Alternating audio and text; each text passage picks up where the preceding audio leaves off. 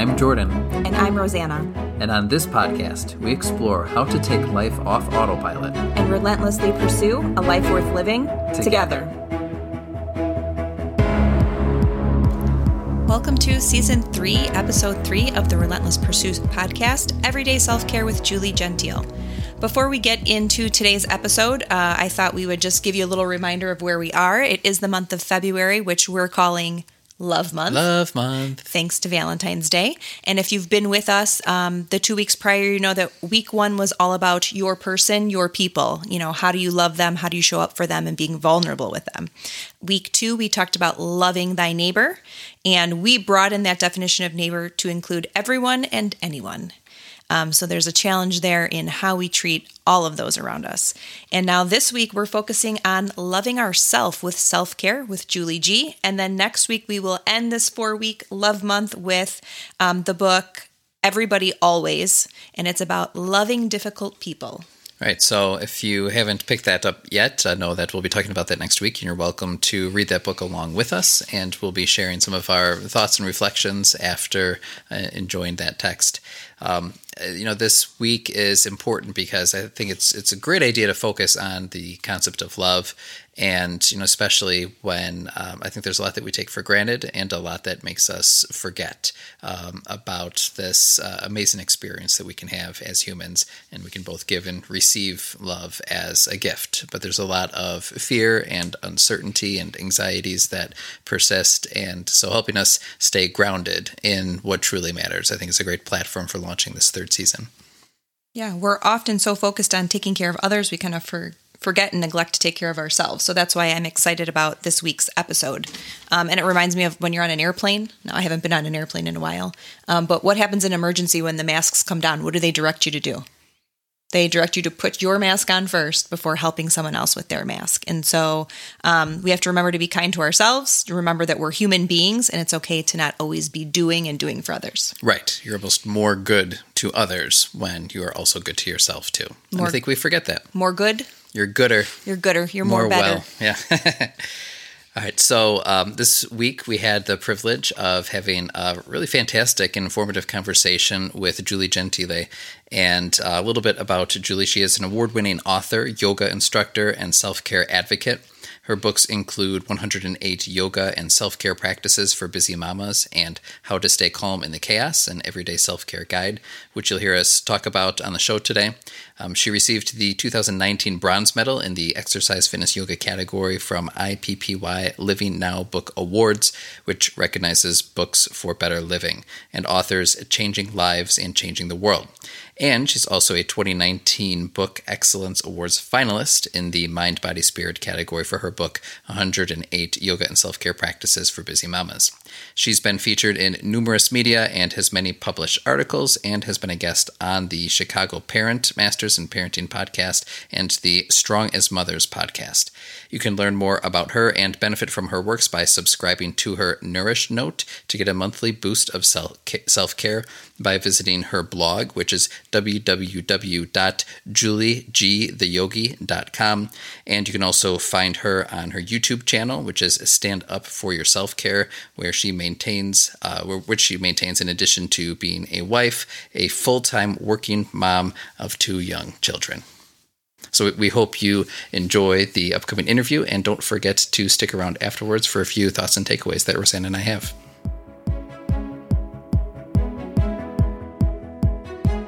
Hi, Julie. Welcome to the show. Hi, Julie. Hello. How are you? We're great. It's so great to have you on here. We're really looking forward to today's conversation. As you know, the Relentless Pursuit is all about taking life off autopilot and pursuing a life worth living. And I feel like you definitely embody kind of that mantra that we have. You know, you're a marketing and communications guru. But you're also a wife, a mom, you're a speaker, you're an author, you're a yogi, you're a self-care, know-it-all in a good way. How do you have time? Like, we're interviewing you now and you've got all of this, how do you find the time to pursue what you love amongst all of the different hats that you wear? Well, first of all, thank you so much. I'm so excited to be here and to talk about one of my favorite topics, self-care. And self-care is the reason why I'm here. And self-care is the reason why I'm able to do everything I do. So it helps bring balance to a busy day. And you would think it would be, you're just adding one more thing to the to-do list, but self-care doesn't take time. It actually gives me time. Okay. So maybe we should start off with, defining self-care. How would you define it, and what is it for people who really aren't aware of what it is and how it can play a big role in people's lives? Yeah. So self-care is how we show ourselves love. It goes beyond brushing your teeth and taking a shower. And self-care is really looking out for our own well-being.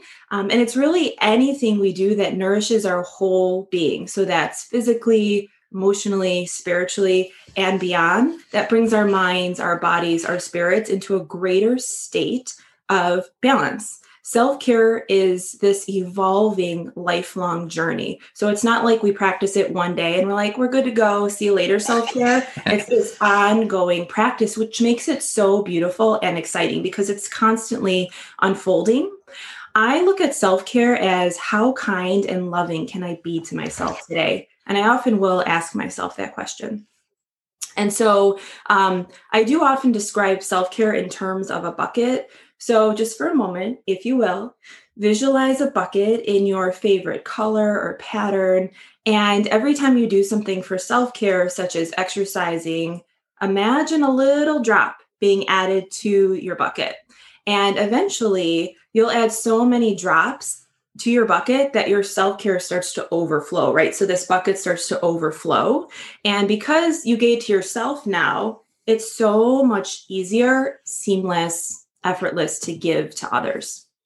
Yeah. Do you think that self-care is more of a modern concept? Do you think the emergence of this as an idea is more prevalent now because of the way our lives are lived, how they're filled, the infiltration of technology, or even generationally, our obsession with work and achievement?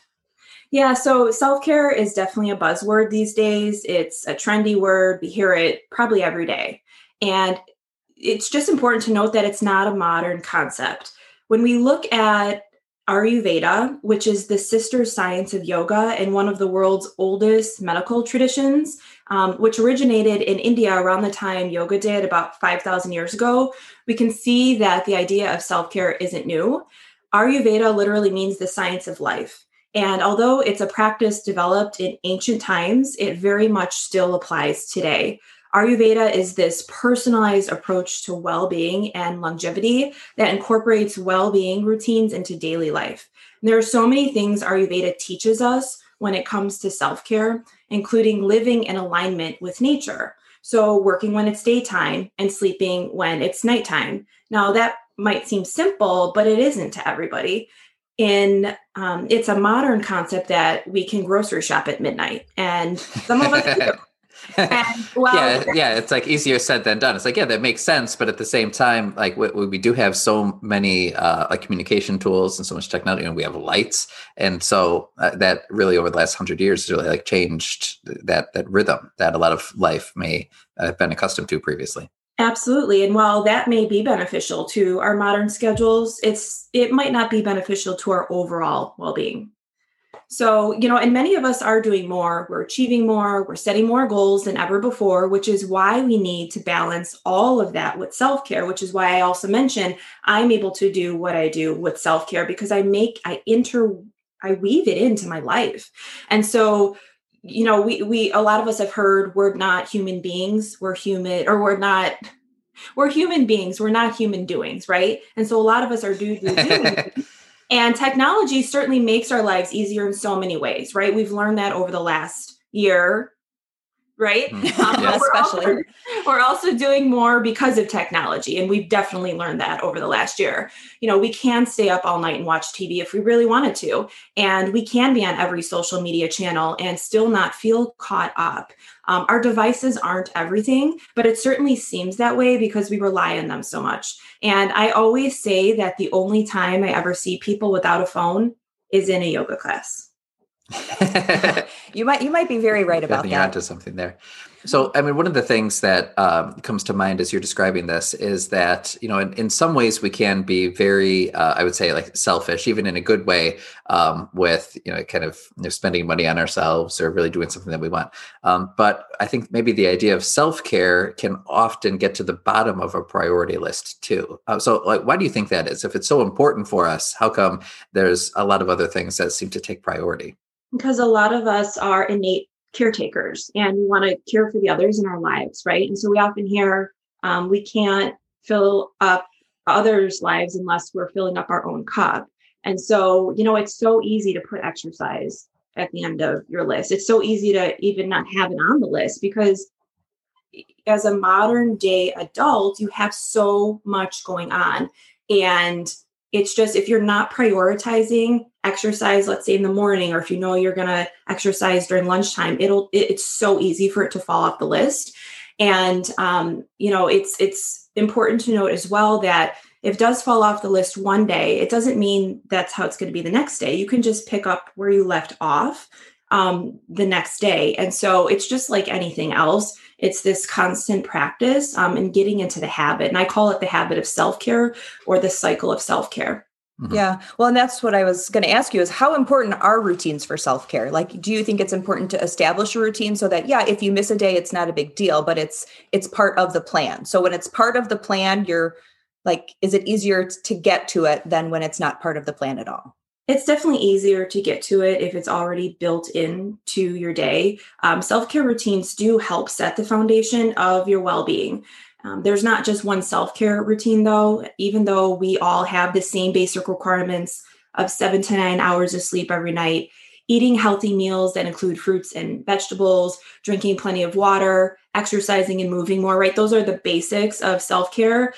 Self-care practices are highly individualized. So no two people will have the exact same self-care routine. And that's because we're really drawn to different things that inspire us to stay well. So for some folks, it might be a walk in nature outside to start their day. And that's wonderful, right? Because they're able to look forward to that, right? So I think sometimes that's what's missing. And some of the self-care practices where we're feeling maybe a little bit forced, it's instead of feeling like, oh, I have to do this, it's I'm excited to do this, right? I'm excited to wake up and get up and start my day in this way. So whatever it is for you, that walk outside or journaling or meditation, there's something for everyone, literally, when it comes to self-care. And it's also important to share that ultimately we're responsible.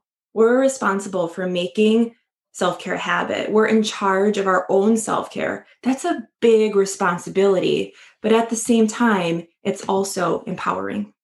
Yeah. And I think I've found, or at least for us over the last couple of years, busy schedules, kids, careers, whatever it is that you almost have to try a bunch of different things to figure out what works for you. So is it a walk? Is it yoga? Is it, a heavy lift exercise? Is it like, what is it? And so trying on different things to find what kind of like sets you on fire a little bit that excites you.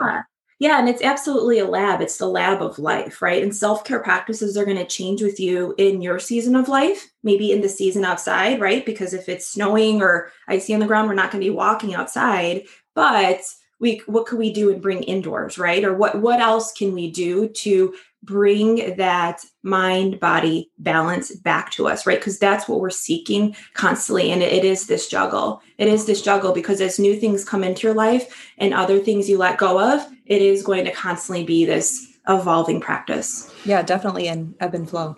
I have two questions that come to mind. The first is, as I reflect on some things that I've been doing over the past year, maybe you can comment on this. I have found that there's certain things that I've been doing that I don't like the process of doing them, but when it's done, I'm glad I did. So exercise, namely. And in other episodes, I've griped about this a little bit, where I'm very proud of myself for like maintaining that routine. And at the end of every exercise, I'm like, I'm glad I did it. I'm glad I stuck. I feel great. But during it, it feels like such a chore. And there are other things like that too that I can make comparable. So I don't know if that's an appropriate like stance to have, if I would label that as self-care, or like what's your take on that? Yeah, so it totally makes sense that after the exercise, you feel great because you're getting that endorphin boost, right? So if we're moving our bodies, we're getting that endorphin boost. But going into it, that's the mindset that we really have to analyze. So asking yourself, why am I feeling forced doing this? Or why do I feel this way? Right. And so it's constantly checking in with yourself and really knowing yourself and saying, maybe I like swimming more. Or maybe there's another exercise that I really like more that I'd get excited about and also have that same endorphin boost at the end, right? So can I ask, what are some of your favorite exercises? I'm very glad to announce that yoga has been rising on my list. So I'd like to talk about that a little bit more today. I've been doing, we subscribe to beachbodyondemand.com. And so I'm able to like cycle through a few of their programs and but they're all similar in the sense that like if I'm lifting weights or doing some kind of like cardio workout, it is like, Well, it's because you're on the edge of your comfort zone. It's more comfortable to like pull back and not sweat and not push. But then after months of it, then I'm like, I'm proud of the work that I put into it. I'm going to continue this. But waking up and being like, maybe I could skip today is like just part of that daily battle too. And if I were being honest, it's like, well, what am I comfortable with? What is true self-care for me? It's skipping the exercise and eating a giant Cinnabon right now. That's not self-care. Right. Yeah. And that might be what you need in that moment, right? It is all about that balance, right? And I always go back to that definition of the mind, body, spirit balance. Maybe it isn't the run that you need that day. Maybe it's something else that you haven't even explored, right? Because again, there's all of these tools, right? And what is in your self-care toolbox? And, I know that I'm constantly adding to my self-care toolbox and learning new things so that I can keep it fresh. I can keep it exciting when it comes to my self-care practices. But I also have mainstays that I know that I'm excited to do them, right? Not always as excited, but I am excited to do them every day. I look forward to it with some of my mainstays. But also, I don't feel forced typically when I'm doing self-care, when I'm practicing self-care, because I go back to that, how kind and loving am I being toward myself? And if it's, I don't want to run today, then I won't. I'll choose to walk or I'll choose to dance around and listen to music, right? Well, and that's what I've seen with you too, is you lift pretty heavy or do cardio, but there are certain days that he programs into his routine to yoga. And he gets up and he just does like a 30-minute yoga, or if he misses it in the morning because he needs a little extra sleep, then he comes home and after dinner, we're all in the basement with the kids doing a yoga. It's been a rough day. I need my yoga break. So can I ask too, when you're practicing yoga, especially in the morning, how does that set the tone for your day? It feels similar to some of the exercises in the sense that like, okay, like I feel good that I've taken care of my body for the day. And before it's so, I especially like it when I do it first thing in the morning. So then no matter else what happens that day, I can look back and be like, all right, I have been proactive with my day in that sense. And you've taken some time for yourself, which comes at a high premium around here. That doesn't always happen. So. Yeah. Because we're both getting up early before the sun is up and before the kids are up to get workouts in. And for us, that's, when the alarm goes off or before you wake up for the alarm, you say no. But when you say yes, ultimately it sets the tone for the day. So, yeah. Well, and we talk about Ayurveda, which I mentioned, and you're waking up before the sun. That's an Ayurvedic practice. And you might not even realize it is waking up right before the sun or with it, because really you're already help setting the tone for the day by waking up at that time. Because you're ready to go right when you wake up. So yeah, I was just reading Atomic Habits by James Clear, and they talk about like things that you can do, atomic habits that kind of help build a successful life. And that's, one of the practices is waking up before the sun and starting. So, yeah. But speaking of books, let's transition over to your book, How to Stay Calm in the Chaos, which you wrote at the start of the pandemic and have had published. A great read, very accessible, very straightforward. And your book has 7 guiding principles, one for each day of the week, to help us all like mindfully move forward. And I think that's kind of one of the things we've been talking about moving into 2021 is mindfully moving forward. This year is going to be a mixed bag of kind of like 2020, but knowing that, how can we move forward gracefully, healthy, and positively? So let's talk through some of those principles and help our listeners be better equipped to kind of navigate what lies before us. Yeah, wonderful. So the way that I designed this book was to share a theme or a practice, really, an intention, if you will, every day of the week. So there are 7 main themes in the book. And the first one is to stay present. So it starts us off with the week already staying present and practicing that, because staying present is not easy to do in this modern world. We all know this, right? As parents, as adults, it's just not easy to stay present, even for kids. So staying present is hard because there's so much that needs to get done every day, or at least we often perceive it that way, right? We have hundreds of things on our to-do list and we're like, oh, we need to at least get through half of it, but maybe that's not the case. So it might require a mindset shift, right? And so there is so much noise coming in and out from our external world. We're interrupted constantly with text messages, phone notifications, social media notifications. We're trying to multitask and be everything to everyone, but we need grounding more than anything. And we deserve to be grounded. That sounds kind of funny, right? We deserve to be grounded. But meditation and mindfulness help us stay present where life is happening right here, right now. We're essentially taking time in the chaos, even though it's still swirling all around, to focus on our breath and to just be.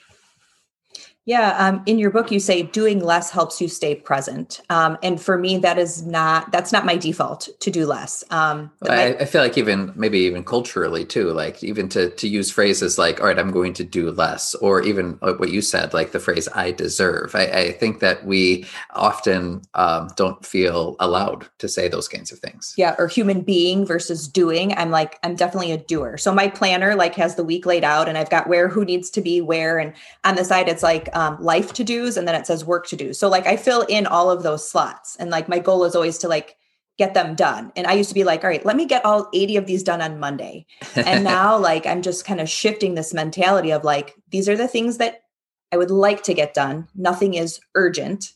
So let's see what I can cross off, and what doesn't get crossed off gets moved to the next week's list. So, yeah. And giving myself the ability to do that. And that this is a huge shift for me in the last year. It's you don't have to do it all between 8 and 10 a.m. on Monday changing morning. what you're permitting yourself to do or to not do. But for the sake of being present for my kids who are here most of the time learning, for my 2-year-old who, is not engaged on a screen for school, and a host of other things, Yeah. And that's definitely a great distinction that you made. I always share that we don't have to earn self-care.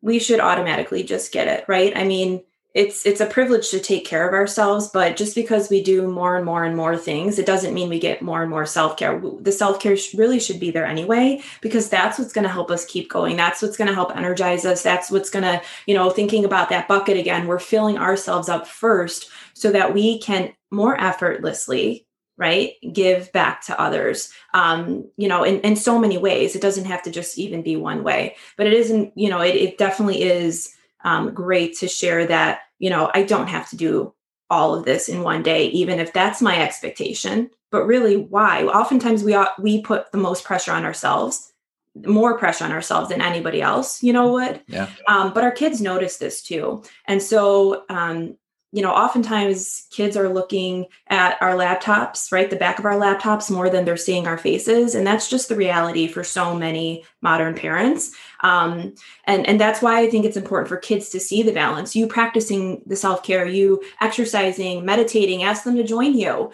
making kale chips. I mean, whatever it is that you're doing in your house to practice self-care, how can we raise the next generation so that they have a more balanced approach to technology and work, right? They're seeing their parents, kind of move through this, or, their caretakers kind of move through life, but how can we raise them to continue this cycle of self-care? So it doesn't stop with us. It continues on.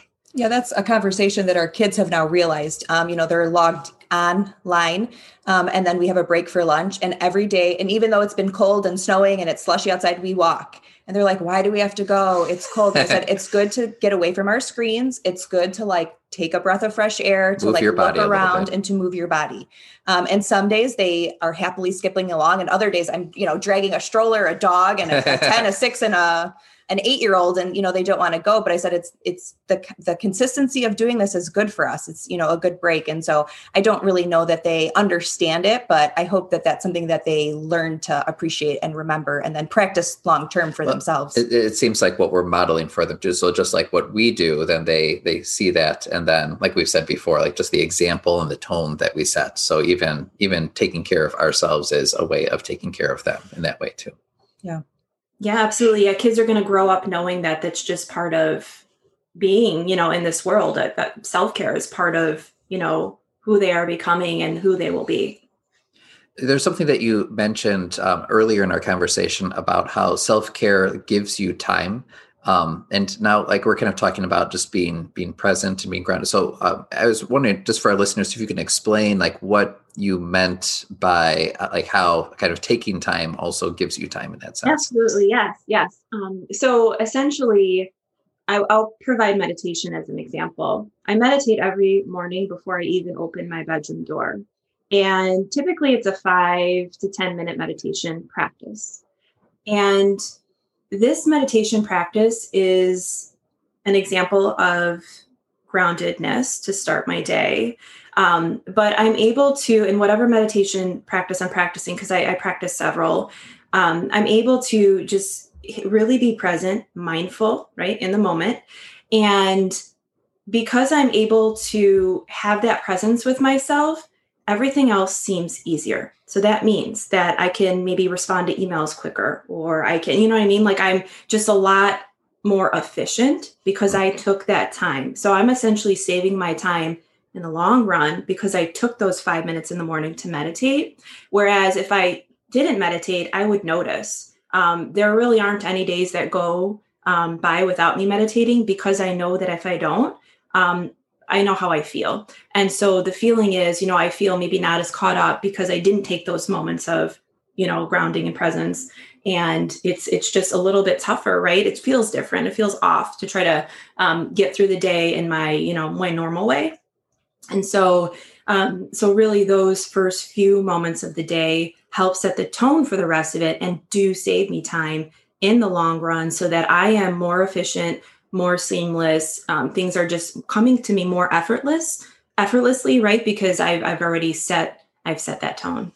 Well, and I was talking with a friend the other night, and she was talking about how her husband had was trying to kind of light the fire under her to, like, instead of waking up after the kids wake up or waking up to the kids asking for cereal, like, I know you don't want to wake up any earlier, but maybe doing that and giving yourself 5 to 10 minutes, like alone with a cup of coffee, just to kind of like, just to ground yourself, just to be present will help you like kind of breathe through it. And then like when the kids are up, then you're like ready to go because you've had that moment to yourself instead of feeling like you're playing catch up. Absolutely. That's the point. It's you're not catching up then at that point. You're feeling calmer, right? And you're not feeling like everything is so chaotic. You're already coming into life in a more calm way.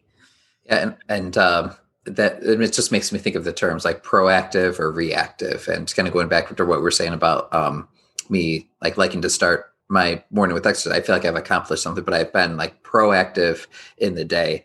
And I think this is where a lot of people struggle, like with social media or phones. Like as soon as they wake up, they're even sometimes before out of bed, like they're on their phone. And then that it kind of it puts you in a reactive position. And that's a tough position to wake up to day in and day out. Yeah. Or to feel like you're thriving when you're reacting to other people's responses or their posts. Yeah, you're not in the driver's seat. And how do you feel too in your own heart, right? We all hold our attention typically in different spots, but when you are in those reactive moments, it's important to note and really be mindful and aware of where you feel that in your body. And oftentimes you can identify, oh, I feel that in my heart, or I feel that in my shoulders. Oh, I feel that in my upper belly. And that's not a great feeling to go through life that day, right? In a clenched way. We want to be more open and receptive to our day instead of already right tight and clenched. Yeah, I think that's interesting. That relationship between like our emotions and our mind and then our body too. Let's move on into staying motivated. That's that second intention that you have for Tuesday, correct? Just staying motivated once you've been launched into the week and you're going through Monday, you're staying present. How do you stay motivated to get through the week when things get tough? Yeah, so really Monday really was the stay motivated practice because, there's that motivation Monday out there that everyone's like, oh, how do you stay motivated on Monday? And motivation, it really depends on what motivates you. What's your why? What drives you? Is it love? Is it to feel better? Is it something else? What's your highest purpose in life, which in yoga we call dharma.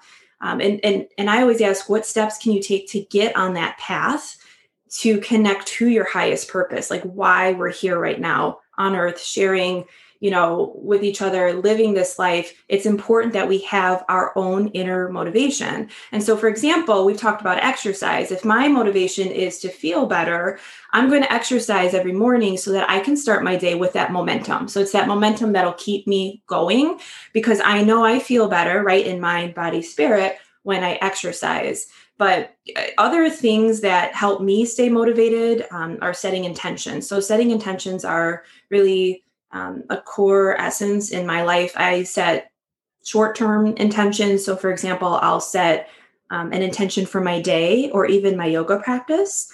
For more long-term goals, I create vision boards. I typically will do annual vision boards, and based on a word or a theme.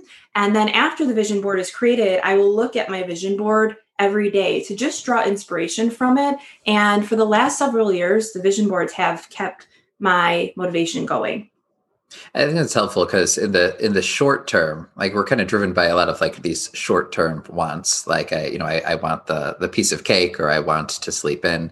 But I think being reminded of like this higher goal that we have, this longer term goal that we have, helps us maintain those habits throughout those short term moments to reach the long term. Absolutely. Well, and what motivates you? Well, it depends. Actually, I'll let you answer that first. Oh gosh, I think there's a lot. We've talked about this a lot. I think like there's a couple, even some of them even compete too. So there's the love of family, and for us that is like just those moments that we know are transient. So the kids will grow up. So like we're very motivated to try to enjoy every like special opportunity we have with them, that we have with one another. But we've also talked too about like this motivation to, I wouldn't call it to work, but to build something together that we can be proud of. And that's a longer term kind of goal. And it's manifested in a lot of different ways over the years too. And even to, inspire people to take the time to like sit and communicate in a good way that helps you build that love, build that dream, build that pursuit where it doesn't just happen and it's not arbitrary. It's through like these thoughtful conversations, like being intentional and inspiring each other to kind of move forward and then hoping that other people see that they have those opportunities as well. Yeah. But what do we do when we're derailed? We want to stay motivated, never miss a Monday. Hashtag we're going to do this, right. Is it okay to feel that way? Is it okay? Is it normal that we're not always motivated? And then what should our position be when we're not? Yeah, of course it's normal. We're human, and let's give ourselves some grace. And then, you know what? Let's just get back up and pick up where we left off. Sometimes it's enough to just show up. And I talk about showing up a lot because showing up can be the hardest part, because that means we have to make the decision in our minds to do it. I ask often, who do you want to show up as today? And it might be a different answer every day. It might not, but practicing self-care gives us a better chance of showing up as the person who we really want to be. Actually, I really like that because that's a question I've been asking myself a lot more often too, is like, who do I want to be? And maybe I haven't asked myself that question enough in the past, but it's a very practical question, right? Because we are going to show up as someone. So how in control of who we are at any given moment are we? And it's nice to have like self-care as this practice that really like it compels us to ask that question and answer it in a way that's affirmative for us. Well, and I think the second part of that question is, okay, who do I say I want to be? And then the follow-up is, am I who I say I want to be? Like, okay, this is who I say I want to be, but do your actions then reflect what you're saying or what you're telling people you are? So, that second question, should motivate you to stay committed even when you don't want to. Yeah, it's about, do your actions line up with your values? Yeah. Yeah. Do you have any other thoughts on motivation? No, but just being asked like these questions sometimes it's like, well, I don't know. I haven't tried to articulate this before. So keep them coming. Well, I think a lot of it is consistency. And that's, the more I read about it, it's all about consistency. It's like sometimes better to show up and not be 100% there, but at least to show up and give what you do have. And even if that's 50 or 60%, like, all right, I'm doing yoga today. Like, I don't feel like it, but I know this is good for me. So, taking a few breaths, maybe do it the next time you do. It might be 100% day. Correct. Better to show up than to shut down. Yes, absolutely. And that's why we call this a practice or a habit, right? It's getting into the habit so that maybe we don't even we're thinking about it, right? But it's kind of like brushing our teeth. We're just already going to do it because it's built in. So then how do we stay flexible, and what role does that play? So staying flexible, really, it's interesting because flexibility comes up a lot with yoga. I'll often hear folks say, I'm not going to come to yoga, or I'm not interested in yoga. And it's because I'm not flexible. And really, that's why we come to yoga. It's to practice that flexibility, both, in our bodies, but also our minds, to have this shift in a flexible mindset. And so I can share that flexibility has not always come easy for me. I lean toward being type A. I had perfect attendance from kindergarten all through college. And I was a student who did extra credit, even though I had straight A's. But when I mention yoga, my yoga practice has really shifted me toward type B. And while routines are wonderful and often necessary because they give structure to our day, even with routines, we have to allow for some space for the unexpected. And that's where the flexibility comes in. Sometimes we realize that a particular routine in our lives no longer serves us because we've outgrown them. And so getting flexible or practicing flexibility and getting better at it is like anything else. It takes practice to develop this more flexible mindset. And now, because I have shifted more with my yoga practice, over the last decade plus, I really have come more into accepting the flexibility and being okay with it. Sometimes change comes with resistance, right? So change sometimes brings resistance, and we're all riding this big wave of change called life, especially right now. And it may not look like it right this second, but we're constantly changing internally and externally. So we're already flexible kind of without even knowing it. But again, going back to being flexible is a mindset, and it can help us be more willing to change when necessary, which is important, not just during a pandemic, but in everyday life. Yeah. I don't know if people typically think about it that way, as like, I'm almost picturing it as a muscle that can be developed in a sense, but we sometimes think like either you're flexible or you're not. It reminds me of students I've talked to in the past. They're like, I'm just not a good writer. I'm like, well, that's why you're in the class, to develop that skill. If you're already a good writer, you wouldn't need to be here, Absolutely. It's like anything else. It's, learning a new language, playing a new sport. It's practicing. And over time, you will develop that muscle, like you're saying, or you will develop into, a more advanced, and a person who practices this and can, do this skill more easily and effortlessly. Yeah. And I think about that now with parenting. Now we've got a range of kids from 10 and a half to 2.5. And so I'm really good at being the parent of a 2.5-year-old because this is the fourth one that's been 2.5. So it's like, you know it and you can anticipate it. And so, but like I'm having to be flexible and like kind of grow into this 10.5-year-old parent. But it's not just randomly happening. Like I'm intentionally even reading books about like what a boy at 10 needs from his mom and how do I facilitate that? And so like, it would be easy for me to parent all of our kids like they're 2.5, but even just based on like what's going in the world politically and socially and economically, like how do we help our kids through that? Well, I have to like grow into the parent that is going to lead them in that direction. And so it's not comfortable. And it's requiring a lot of flexibility, but it's really, there's intentionality and mindfulness that's going towards that. Yeah, absolutely. And I often I approach flexibility in the sense of curiosity. So how can I, and I have this curiosity state about me. My favorite questions are why and why not. Yeah. But if I approach it in a sense of curiosity, then it brings a different dimension to flexibility. So. Nice. And so then that kind of blends into staying realistic as well. And I think kind of the idea of being flexible is how it's like the contrast sometimes between the picture we have in our head of the way things should be and then the reality and being able to adapt to that. So just tell us a little bit about just staying realistic, and is each person's realistic different? Yeah. So realistic is going to look different for everyone because we all have different situations. So we can't expect ourselves to be just like, a family member or just like a neighbor. We have to be real with our own reality, right? And it's not realistic for everyone's realistic to be the same. So it's going back to, okay, who am I? And what am I here to do? And how am I showing up today? And that's going to give you a better sense of what is realistic in your life right now. And what's realistic now can change, just like your self-care practices can change. Mm-hmm.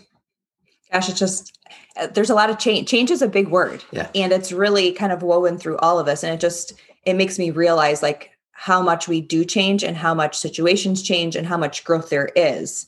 It's kind of, I don't know, it's kind of hit me like it's all change. Life is all change. And so, yeah, how are we rolling with that long term? Well, it almost sounds like too, like, the way you frame it sounds, it's so simple and so practical. It's like, of course that makes sense, but we don't often just intentionally think about that or apply it. So it's almost like we need to acknowledge this up front. So then when reality does actually take place, we're not like so surprised by it, but we can actually like be the person who we want to be in any given moment.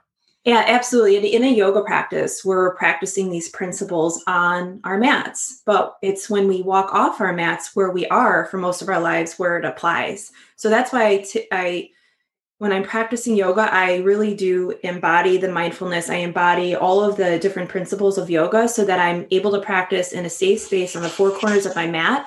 But the true work, it's in the rest of your life. That's where the yoga is happening as well. It's in the rest of your life. And okay, this makes sense on a yoga mat, but how do I apply what I'm learning about myself and about the world in the world? So again, going back to that word practice, it's going to be an evolution. You're kind of constantly learn about your inner world and your external world. For years, I didn't like yoga. I was not interested in yoga. Like, it was just like, ugh. Like I felt like I wasn't accomplishing anything when I was doing it. And now the fact that we've both kind of picked it up separately and kind of see that value it's really just about like being mindful, because you can go to yoga and you can walk off your mat and you can have it not connect. But it is that, any instructor will say like, okay, this is what we're doing on our mat, but how are you going to take this off your mat? How are you going to like let it lead you in the avenues that you have areas of focus or passion, or how are you going to let that drive you? And when you're talking about setting an intention for your yoga practice, it's so beautiful when you could set that intention for a 30-minute yoga class, an hour yoga class, however long your yoga class is, and know that you can carry the intention that you held space for in your heart and in your mind off the mat. And that's why I say that's where the real practice occurs, because then it's, if your intention was, I'm going to focus on my breath for this next hour in a yoga class, that could be the intention you carry off for the rest of your life, for the rest of that day. And then knowing that, whatever else you're doing, you have that intention to say, okay, I'm here in this moment right now. It might be stressful, it might be chaotic, but I'm focusing on my breath and I'm okay. Yeah. Your next two tenets, 5 and 6, I think really go together well. It's stay supported and stay connected. And I think because everyone is managing kind of like their own chaos and this kind of new normal, I feel like it's more important than ever for people to speak up if they need help, because so many people have just pulled in because things are hard, that people aren't always now reaching out in the same ways that they were, because it's hard for them. And so there's less in their bucket to be able to pour out. Would you agree that if people are struggling, if they need more support, that now is a really important time to start reaching out? Absolutely. We need each other. And if you're listening to this right now and you're in need of help, please ask for help. Someone out there can help you. You don't have to do it alone. Even if you think you do, you don't have to do it alone. There are so many resources out there. And that's really why I developed the idea of Stand Up for Your Self-Care, which is the name of my blog and my YouTube channel. That's what Stand Up for Your Self-Care is all about. We really need to be our own best advocates. We know ourselves the best. And we need to care about our emotions, our thoughts, our well-being, because if we don't, then how will anyone else know to?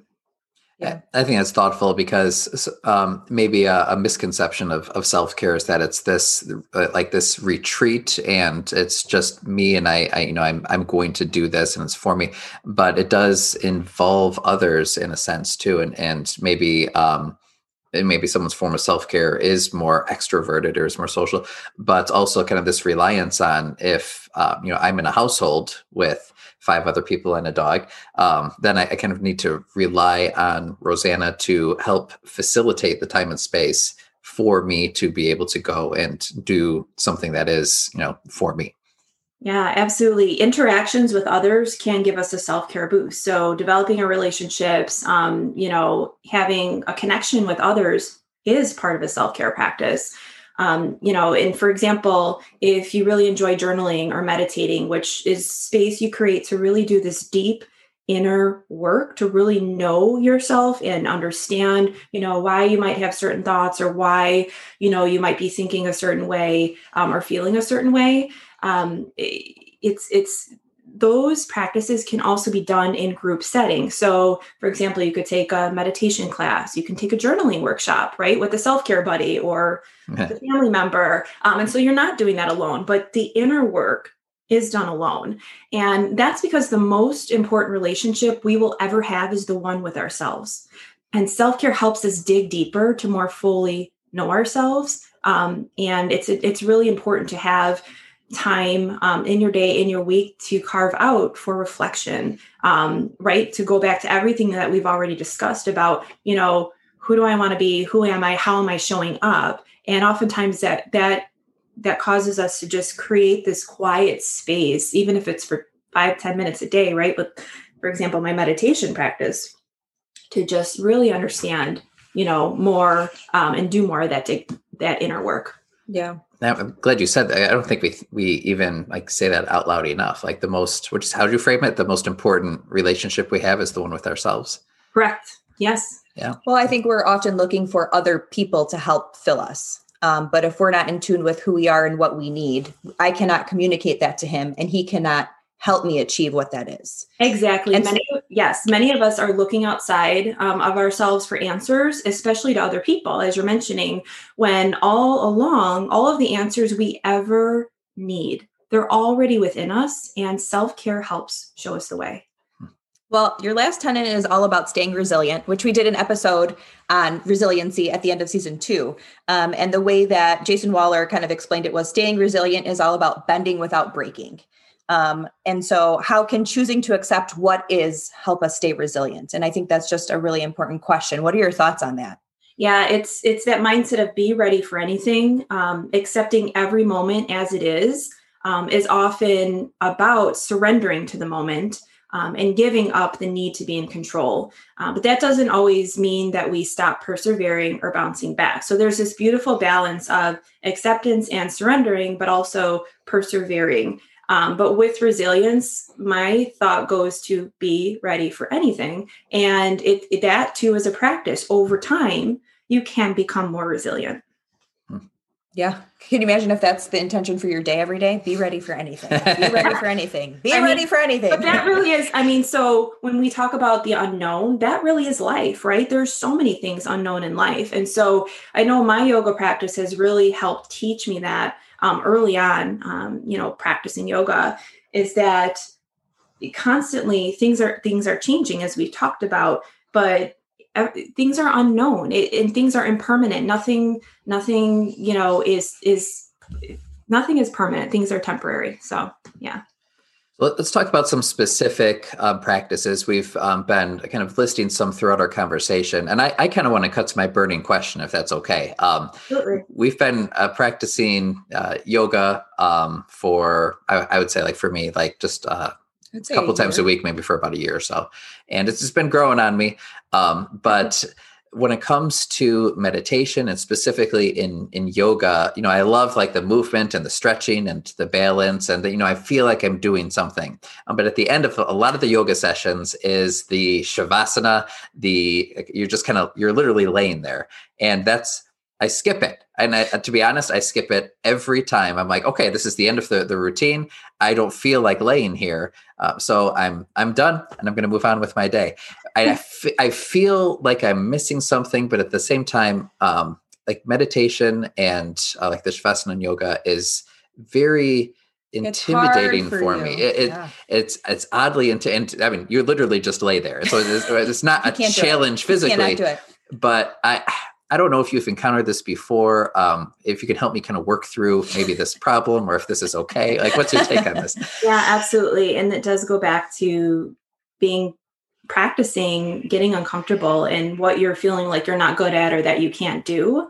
Shavasana is the most important pose in yoga. And I was afraid you would say that. Many people do resist it, or or they'll discount its importance. Many people also fall asleep in this pose because that's exactly what they need to rest. But so what you're bringing up is more of, it sounds like it's more of like you're not wanting to sit with your thoughts, or you're just not comfortable sitting in the quiet space. Can you talk a little bit more about that? And kind of your thoughts going, the process going on in your mind with not wanting to stay in Shavasana or to meditate? I don't know. I guess the way I would explain it, and I don't even know if this is accurate, is I feel like I want to be action oriented. So I feel like movement and exercise and sweat and even the poses in yoga is action. And then once that portion is done, I feel like, okay, I'm ready to like go do more action. So the sitting is very foreign to me. And I don't know what to do with that. And to be honest, like my mind is often thinking about my day, or I'm having ideas. And so even though I'm physically still, I feel like I'm very mentally active. And so to have that mental activity without the physical activity that I think should be accompanying it is very awkward. So I skip it so that I can, I think, just go do what I feel like I need to be doing at that moment. Activity. Yeah. And that totally makes sense. And, with work and with go, kind of that mindset, it's important to bring back that rest, right? To balance out everything else we're doing, because if we're not allowing ourselves the opportunity to rest or soak up the benefits of our practice, which is what we often say in Shavasana, is that we lie down in Shavasana to soak up everything from our practice, right? And if we don't give ourselves space to soak it up, how will we know that we have really, learned from it or have grown from the practice? Even in meditation, which, is often done upright, right? You're seated either on a meditation cushion or just with a tall, long spine. The point of meditation is not to force our thoughts out of our mind. It's to acknowledge them without judgment and then let them go. So we watch our thoughts, right, float away like clouds in the sky. And just knowing that stuff is going to come up when you meditate, when you're practicing Shavasana at the end of yoga class, things like, what am I eating for dinner tonight? Or am I doing this right? Or my right hip hurts, or, my right hip is tight. That's okay. Come back to your breath, which will bring you back to the present moment, and know that it's okay to give yourself this moment or two of rejuvenation so that you can be ready to go for the rest of your day, but also know that you've soaked up, right, these benefits of what you're learning and how you're growing and how that will continue to take you on your next step. That's good. Sometimes it's at the end of a routine. By then, the kids are awake, or the dog is trotting around, and this is my excuse. I'm like, oh, I'm distracted now. There's no possible way I could focus at this moment, or I need to go take care of them. Good, I can skip this portion. So maybe that'll be my challenge in the upcoming months, is to kind of just live and breathe in that a little bit better. Well, and maybe if you quiet your mind, you'll see an influx in like focus or productivity after, if you try it. Well, and oftentimes we'll notice too when we're sitting with our thoughts and we're seeing the bouncing of the thoughts come back and floating in and out, most of our thoughts are connected. And so it's interesting because some of the same ones keep popping up. If you're a regular meditator, you'll notice that some of the same ones, like why are these thoughts? But instead of questioning, we're acknowledging them, right? We're acknowledging them without judgment and then letting them go. All right. There's other practices that we've mentioned. We've talked about like journaling and meditation and exercise. And I kind of want to clarify maybe what self-care is not. So like just a couple examples come to mind. I mentioned like just totally giving into a Cinnabon, or I think a lot of people, a lot of habits that I see and that we've had is like you come home after a long day, their kids are finally in bed, and you just turn on the TV and just like watch for hours. Would those elements qualify as self-care as well, or like what do people often maybe misplace as self-care when it's not necessarily? Yeah. So just, going back to our definition of self-care is that self-care is how we show ourselves self-love. So if those practices you mentioned are showing ourselves self-love, then that might be your self-care for that day. But, when you think about, is it nourishing our well-being? Is it nourishing me physically, emotionally, spiritually, and beyond? Is it to my benefit to do this? It might be for that day, but it might not be a long-term thing. So it's this dance of, okay, today I am going to do this, but tomorrow I'm going to journal in this space instead. And then note how you feel with those two different practices. Note that this is how I felt when I watched a program on TV, and then this is how I felt when I journaled. And so that's really up for you to decide and how you want to design your self-care in your life. I really think that there are certainly preferred self-care practices. But again, different folks gravitate to different practices. So maybe it's painting, maybe it's making music, maybe it's, it could be so many other things. It's what is bringing that joy to your soul and showing yourself that, this is how I want to be kind and loving to myself today. Nice. All right. So I know that we want to kind of end on, we'll call it a strong note, although for me it's a bit of an intimidating note, but as a gift to us and to our listeners to kind of model like a meditation exercise. So you want to lead us through that? Absolutely. So with meditation, there are several types of meditation, including guided visualization, mantra, and many more. Today, I'd like to guide you through a metta meditation, which is also known as loving kindness meditation. And so this meditation gives our minds something to focus on and helps expand our compassion for ourselves and others. So let's just begin in a comfortable seated position, wherever you're at. Allow your feet to rest down on the ground. Spine is tall and long. Take your shoulders up, back, and then just relax them down.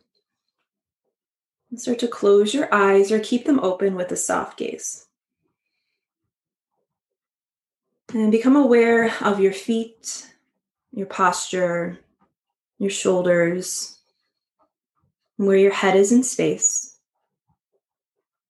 Notice any tension. And start to draw your attention to your nostrils. And watch your breath go in and out.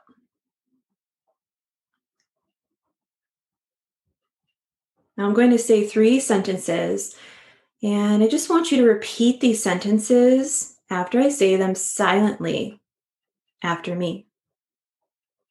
May I be happy. May I be peaceful and at ease. May I be well.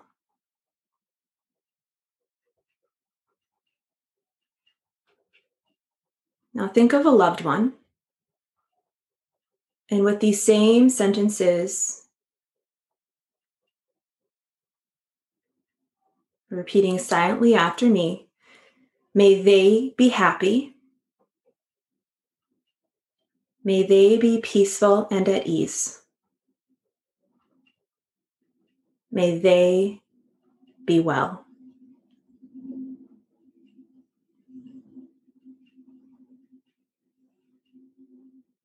And then turn your attention to someone you passed by recently who you don't know well. Maybe it was someone at the grocery store. And thinking of these same 3 sentences. May they be happy. May they be peaceful and at ease.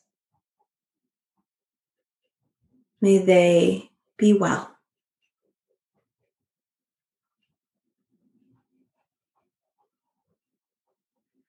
And then think of the whole world and all of the people here on earth with us. Repeating these same sentences to them. May they be happy.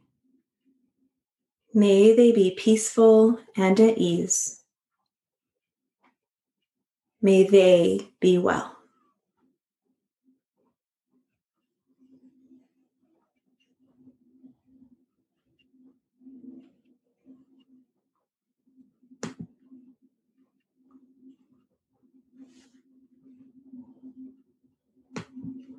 And then start to take a few deeper inhales and exhales, drawing your attention back to your nostrils. Watch the breath go in and out.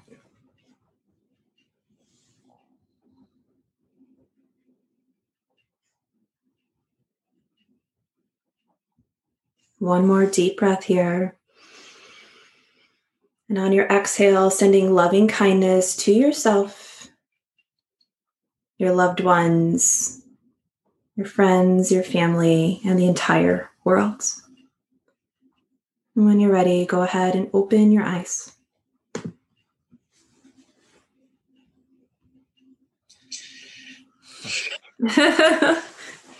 What did you think? It's like a little massage for my chi. I don't know. For your chi, wow. I'm impressed with your usage of the word chi. It's and this was helpful in the sense of like it's guy like you picture someone. Mm-hmm. Who did you picture for your loved one? You. Oh, I pictured my mom. That's right.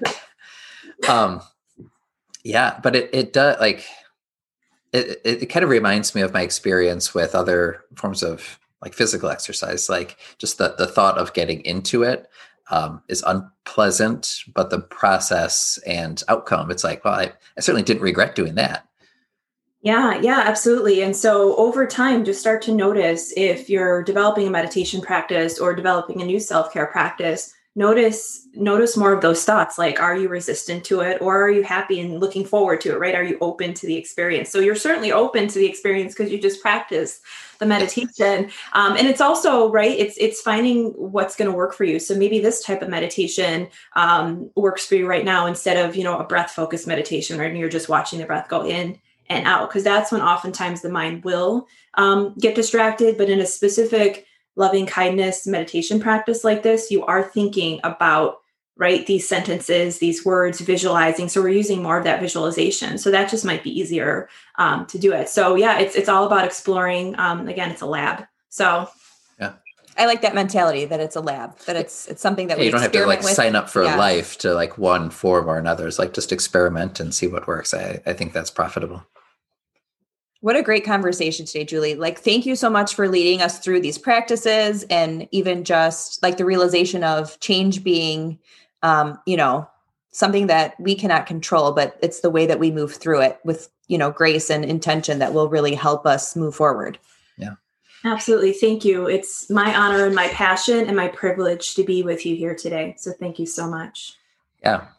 So how can people connect with you and learn more about you and learn more about the self-care and some of the forms of self-care that we explored today? Absolutely. So I have several self-care resources and ways to connect with me. You can subscribe to my monthly Nourish Note to get a self-care boost and 25% off my books.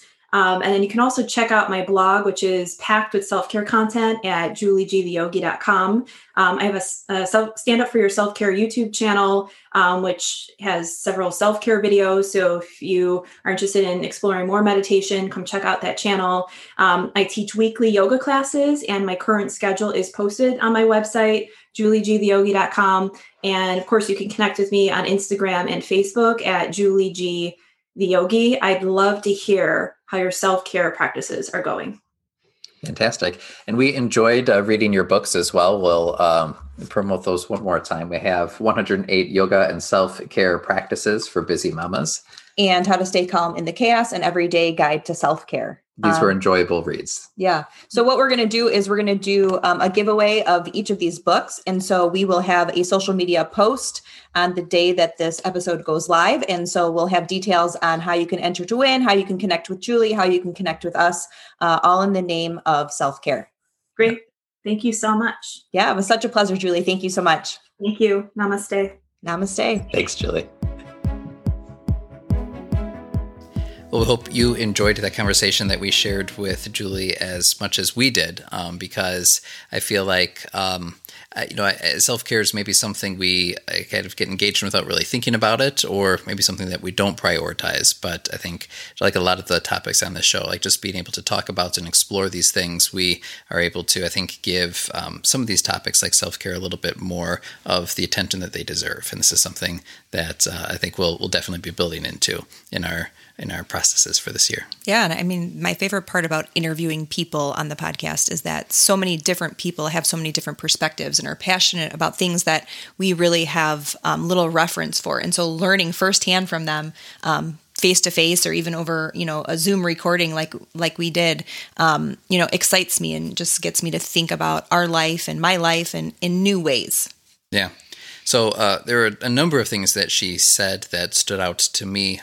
One of the first was that, and this is one of the first things that she mentioned too, was that self-care actually gives us time.